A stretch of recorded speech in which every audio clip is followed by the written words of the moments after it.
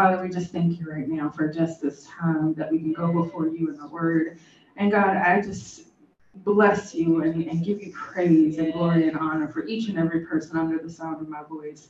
Oh God, I pray that you would just touch their mind, their heart, their spirit, soul, and body. As the word comes forth, oh God, I decrease that you may increase so that way they can hear a word from you, hear a word from your Holy Spirit that's given them the wisdom, the guidance, the encouragement that they need to make it through whatever's to come over the next week, over the next days, even the next hours. God, we don't know what tomorrow holds, but we know that you know what tomorrow holds, and we know that you hold the future. And so, Father, I just thank you that as this word comes forth, oh God, that it would just be like fire in each and every one of us, including me, and help us to learn and to grow. In Jesus' name I pray. Amen. Amen. So I am not going to give you a whole bunch of scriptures today, but I will give you the context scripture. And actually, it's just two kind of context scriptures or so. But I'm focused today on Genesis chapters 46 through 50. That is page 62 through 69, I believe, in the voice. And then the scripture that we started out with for this series, Ephesians 3. And I'm going to look at verses 18 through 21. And I believe that's page 1439 in the voice. So I'll jump around and reference some scriptures in Genesis 46 through 50. But if you just keep those pages, you'll be able to go along with me if you just want to reference it. But we've come to the end of our series on the depths of God's love as displayed in the book of Genesis. We're going to close out this part of the series by exploring the last 5 chapters of Genesis, chapters 46 through 50. And then seeing what we can learn about the depths of God's love from these remaining chapters. I want to give you a summary of Genesis. So get yourself ready. We're going to go through all the chapters, but I'm going to do a summary. So if you want to start at 46, you can maybe pop through some pages and see what I'm saying. But I'm going to give you a summary of Genesis chapters 46 through 50 to provide some context, and then we'll focus on our main point for today's message. At the start of chapter 46, Jacob, otherwise known as Israel, was making a journey to Egypt to be with his son Joseph, who he recently found out was alive and not dead, as his older sons led him to believe for decades. I may imagine Jacob was concerned about leaving Canaan, the place he had called home, the place where he had settled and prospered for so long, to go to a strange place to live among people that didn't honor God. But the Lord assured Jacob that it was okay to go to Egypt. And the Lord reassured him that Jacob's descendants would prosper under the same promise that was given to Abraham. If we all think about it, we can put ourselves in that place, because anytime we got to go to somewhere new, when we don't really know what's going to be on the other side, we get a little nervous, get a little anxious. We wonder, are we hearing God right? Is this the right thing to do? So we can all put ourselves in Jacob's shoes to just wonder, like, is this the right thing? But God said, yeah, it is. And I'm going to continue to honor the promise that I made to Abraham. And so the setup for greater abundance for the Israelites was created through Joseph, as he sought Pharaoh's blessing to settle his father and brothers in Goshen, a land that was a perfect environment for sheep herders due to the fertility of the land and pastures. Goshen was also set apart from Egypt, so Jacob and future generations could maintain their cultural and spiritual distinctiveness with minimal interference from or entanglement with the paganistic ways of the Egyptians. So when Jacob went to Egypt, he ended up settling in the land of Goshen. And that was a negotiation between Joseph and the Pharaoh. And they decided, like, oh, yeah, this is a good place for you. I thought it was interesting when you read about the relationship of, the Egyptians with people that were sheep herders. You find that they did not like them. Right. And so it actually worked out really perfectly when you think about it. It was like divine intervention for them to go before Pharaoh and say, we are sheep herders. And Pharaoh's probably like, yeah, we don't want y'all around. Yeah, go ahead and Goshen. Go take that land. And he said to Joseph, and if any of your brothers are really good at this, have them come take care of my sheep too, And so I think that that's just something to see how even just minor things are orchestrated, by the Lord. But as Joseph's family settled in Goshen, he gave his family a stipend of food resources to keep them comfortable and cared for during the famine that was taking over the land. The famine was devastating the entire land of Egypt and Canaan. This devastation caused the people to give up all their money, give up all their livestock to Joseph and Pharaoh in exchange for food. When they were out of money, when they were out of livestock, they agreed to be slaves in order to have food. And Joseph orchestrated all of this with the wisdom given to him by God. And the people throughout the land survived and were happy to become the servants of Pharaoh. They even gave back 20% of everything that they grew, to Pharaoh. And they did it because the seed that they got to grow, the produce and everything in the land, it came from seed from Joseph. So they were like, hey, we alive. I'll happily give you 20%, because I had nothing. And I think it's something you can tell how bad that famine was if people say, you know what, I'm happy to be your slave. Just feed me. I mean, imagine how serious that is. These people were happy to be slaves simply so they could eat. And so amidst all of this, Joseph's family was untouched by the famine and didn't have to sell any of their livestock, any of their land, or they didn't have to give up their freedom. The favor they received when settling in Goshen became the backdrop for the development of the Israelite nation. In chapter 47, verse 27, it described it as they acquired property in the area, had children, and their number increased rapidly. In short, they prospered in the midst of famine. At the end of chapter 47, Jacob is preparing to die, but as is the custom before he dies, he needs to pass on the blessing. He calls for Joseph and made Joseph promise to bury him in Canaan alongside his ancestors. As we move on in the story, Jacob becomes very sick not long after making Joseph promise to bury him with the ancestors. So he called in Joseph and Joseph's two sons, so that way he could bless them before he died. It's worth noting that Joseph wasn't the firstborn son, so it's meaningful that the blessing reserved for the firstborn would be passed on to Joseph's sons. But another interesting thing happens in the story, and is that instead of Jacob blessing Joseph's older son, who was Manasseh, he gave the firstborn blessing to Ephraim.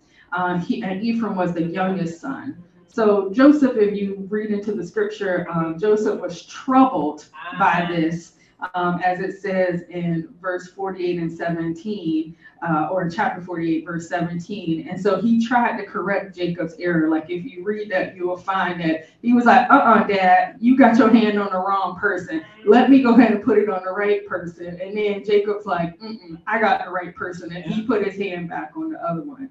So Jacob asserted that he knew exactly what he was doing when he gave the firstborn blessing to Ephraim. He said Manasseh would be great, but Ephraim would be greater. After blessing Joseph's children, Jacob turned to Joseph and blessed him further by giving him more land than all his brothers. After blessing Joseph, Jacob blessed and prophesied to his other sons, telling them what their future would hold. You'll find the various blessings in chapter 49, and we'll see that not all the prophecies were positive, but they were truthful, and each son received a blessing that was tailored to them. One of the most significant blessings was that of Judah, because it identified his line as the one from which King David, and thereby Jesus, the Messiah who would bring peace and prosperity to all, would come. When all the blessings were spoken and inherited land designated, Jacob made his sons once again promise to bury him in Canaan with his ancestors and his wife Leah, and then he died. I think it was so interesting how serious he was about being buried with his ancestors. But last time I spoke, I shared about the strained relationship with Leah and Rachel, Jacob's two wives. Jacob loved Rachel more than Leah, and Leah fought for his attention and love by birthing as many sons as she could. It's not fully clear why Leah was buried in the family cemetery and Rachel wasn't, but I think it's interesting that after all that went on during their lifetime, it was Leah and Jacob that ended up being buried in the same place. I think I took that as, sometimes you got to hold on. You may not see it all come together in this life, but you can see it come together like afterwards. You can see it being passed on to generations. But Leah went through so much, and so I just thought that no matter what it is, it's still significant in some way that those two ended up being, buried side by side, if you will. So in chapter 50, we're in chapter 50 now. In chapter 50, the final chapter of Genesis, we learn about the long process for embalming, burying, and mourning the death of Jacob. Joseph had to ask Pharaoh for permission to go and bury his father in Canaan. But given the favor that Joseph had with Pharaoh, Pharaoh honored Joseph's request. Some of us have seen long funeral processionals, but it seems that Jacob's funeral processional was even longer because it included Pharaoh's elders and servants, Joseph's family, his brothers and their households, all of Jacob's household, chariots and charioteers. In verse 9 of chapter 50, it says, it was a grand procession, so grand with so many and such loud mourners that when they reached Canaan, the Canaanites concluded whoever died must have been a great loss. The chapter ends with Joseph's brothers being worried that with the passing of their father, Joseph would seek revenge for what they had done to him. So they concocted a lie to say Jacob's dying wish was that Joseph forgive them. After all Joseph had done to care for them over the years, I would imagine that he was a bit shocked and disheartened by their request. But though his heart was broken by their words, he reminded them of the divine plan and everything that happened. If you look at chapter 50, verses 19 through 21, that should be on page 69, what you'll see Joseph say is, don't be afraid. Am I to judge instead of God? It's not my place. Even though you intended to harm me, God intended it only for good. And through me, he preserved the lives of countless people as he is still doing today. So don't worry. I will provide for you myself, for you and your children. Wow. And these words have always been powerful to me. I remember hearing, it was Paula White, I think, that did a message long time ago that was talking about saving much people alive. But I think it's the King James Version that says, God allowed him to save much people alive. And what you see at the conclusion of the Genesis story is God reminding us of his power to use the most difficult circumstances to bring good and salvation to people who do not deserve it. The story ends with a type of unconditional love, grace, mercy, and forgiveness that is rarely seen but much needed in the world. These ending scriptures give us a deeper glimpse into who God is. He is a God of unmerited or undeserved favor.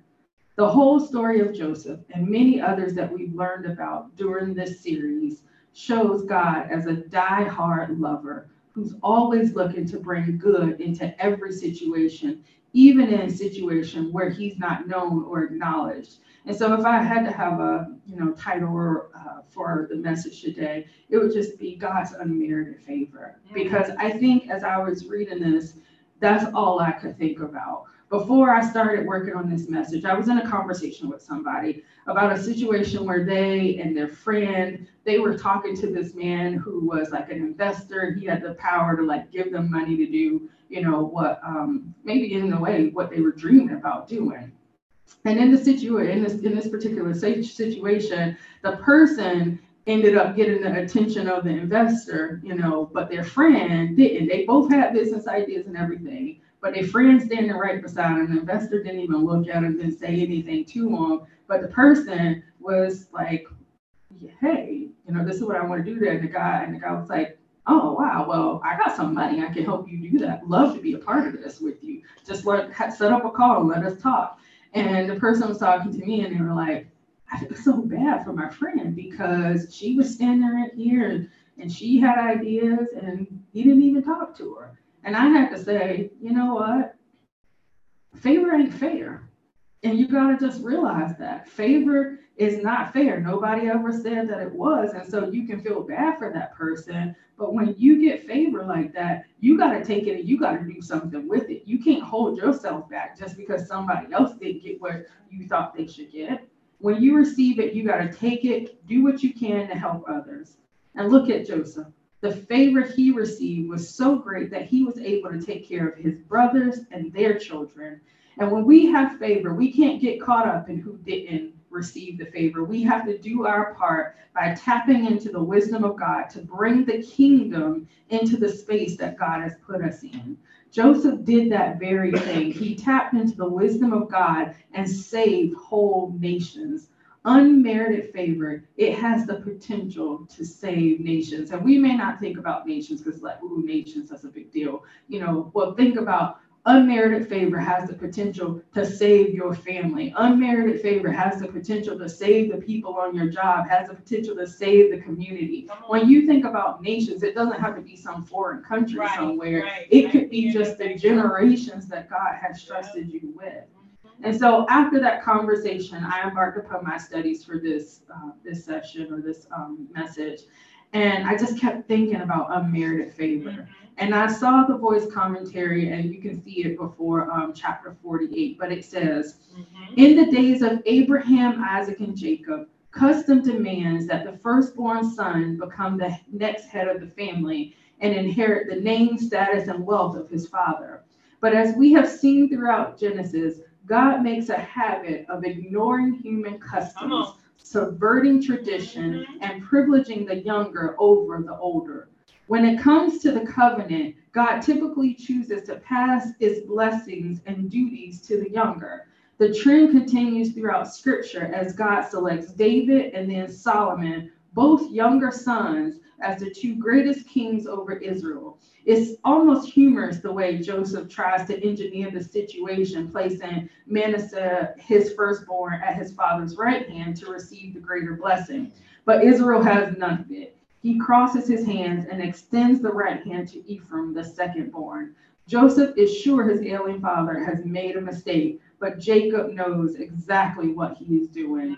And all I could focus on was the sentence that says, but as we have seen throughout Genesis, God makes a habit of ignoring human customs, subverting tradition, and privileging the younger over the older. And I thought, unmerited favor. That's what it does. It ignores human customs. It subverts tradition. It causes a person who everyone thought should receive the blessing, the promotion, the house, the car, the job, whatever it is, it causes that person to be skipped over for the person that no one even thought of. It's been many times that people would look at you, look at me and say, oh, you shouldn't have this, you shouldn't have that, it should have gone to this person. But favor says, no, we are exactly the person who should have got the job, who should have got the car, who should have got the house, who should have got whatever it is, the relationship, the peace of mind. We are those people that deserve that. Amen. And so I thought that was just really interesting. And what this means is that as we live our lives honoring God in all that we do, at any point in time, God can step into a situation and shake things up to show you favor that no one else thought you deserved. What this means is that we can walk around like confident that we serve a God who loves us and is looking out for us, who will come through for us in unimaginable ways. And if for some reason he doesn't work it out, if he doesn't work out the matter in our lifetime, he'll visit that same love and that same favor upon our children and future generations. Sometimes we got to realize we can't be greedy. We want everything in our life to be all perfect and be all together. But you know what? There are generations coming behind us, and we should just say, well, if I don't get it, I'm claiming this for my future generations. In the end, God's plan will come to pass, even if it takes generations and generations to make it happen. Look at what happened with Abraham. He was blessed to a certain level in his lifetime, but look at how the blessing multiplied as it moved through the generations until it reached Joseph, and then through more generations until it reached David, and then through more generations as it came to Jesus, and then through more generations as it reached us. Look at where we are, the freedom we now have, the resources available to us. I'm not saying it's perfect. I never will get up here and say everything in life should be perfect. But look at where we are and where our children are, and look at where our children's children will be. Yes. God and his unmerited favor has brought us a long way. I wanted to put it there. It brought us a mighty long way, as they said in the church. That's right. Some of us know, and my daddy said this today, some of us know that without God, we wouldn't even be here.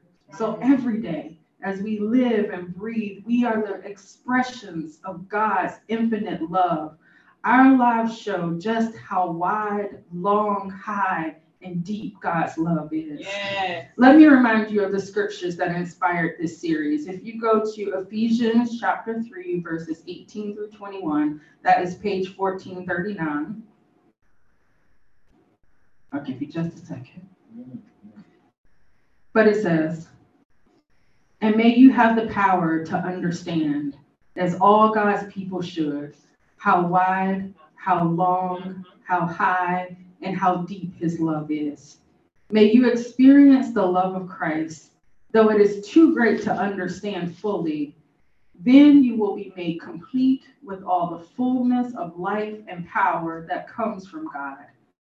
Now, all glory to God, who is able through his mighty power at work within us to accomplish infinitely more than we might ask or think.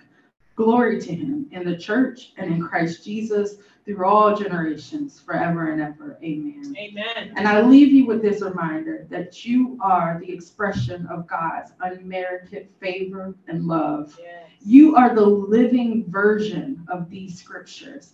As you love God, love yourself, and love others, you can and will see the depths of God's love displayed in ways that you have yet to imagine. As you give this love, my prayer is that you will experience and know that same love being returned upon you. And it becomes an endless cycle of love being exchanged like the breath we breathe. Amen. Love going in, love going out. Love changing the people and communities around us. Amen. We are meant for unmerited favor. Hallelujah. As we were born for it. I don't care what anybody says, we were born for it. So every day, all of us should walk around expecting unmerited favor to come to us in some shape, form, or fashion. I don't know what you need from God, but you know what you're asking him for. You know what your dreams are and your hopes are. Well, sometimes the only way that's going to happen is through unmerited favor. Some person that you just never met before walking up and saying, you know what? I want to help you out with this. Or somebody on your job saying, you know what? Hey, maybe if you do this and this and this, then maybe this will happen. Like that unmerited favor is what's going to really begin to transform our lives. And so I hope that as as we end this series, that you'll look back through all of Genesis and look at those stories from the perspective of unmerited favor, because what you'll find is that God, throughout all of the Bible, he used the most unlikely people. He used the most unlikely situations to further, his purpose in the earth.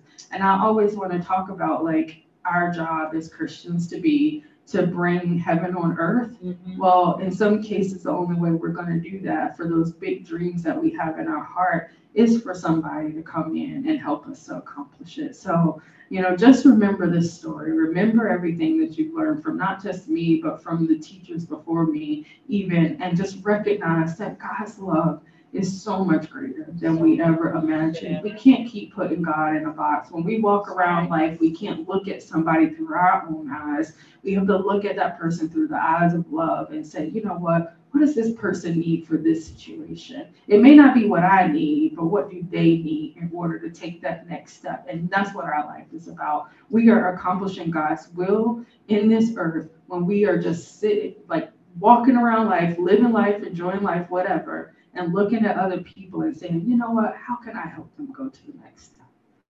That's really it. And if we can do that at the end of our lifetime, when we're laying on our deathbed, we'll be able to say, yeah, I did what I was supposed to do. Amen. And you'll hear those words, well done, my good and faithful servant. Enter into my rest. And I know y'all not trying to get to the rest anytime soon, but I just want to give you something to think about. Amen. But with that, I'm done. Let's bow our heads. Amen. Praise God. Father God, I just thank you right now for just this time that we could be together. I pray that the word would be sealed upon everyone's heart. And if they don't remember anything else, God, just let them remember that your unmerited favor is here for each and every one of us today, for always, and not just in our lifetime, but even throughout it and into the lifetime of our generations to come. So, Father, I just give you praise and glory and honor. Just let your love be shed abroad in our hearts and open our eyes so that even as we, prepare to leave, church, that when we see the next person that we see, we'll see them even differently. When we look in the mirror, we'll see ourselves differently. And we'll see transformation happening in us and in those that we come in contact with. Lord, I thank you for your unmerited favor. I thank you for your blessing on the lives of each and every person under the sound of my voice. In Jesus' name, amen.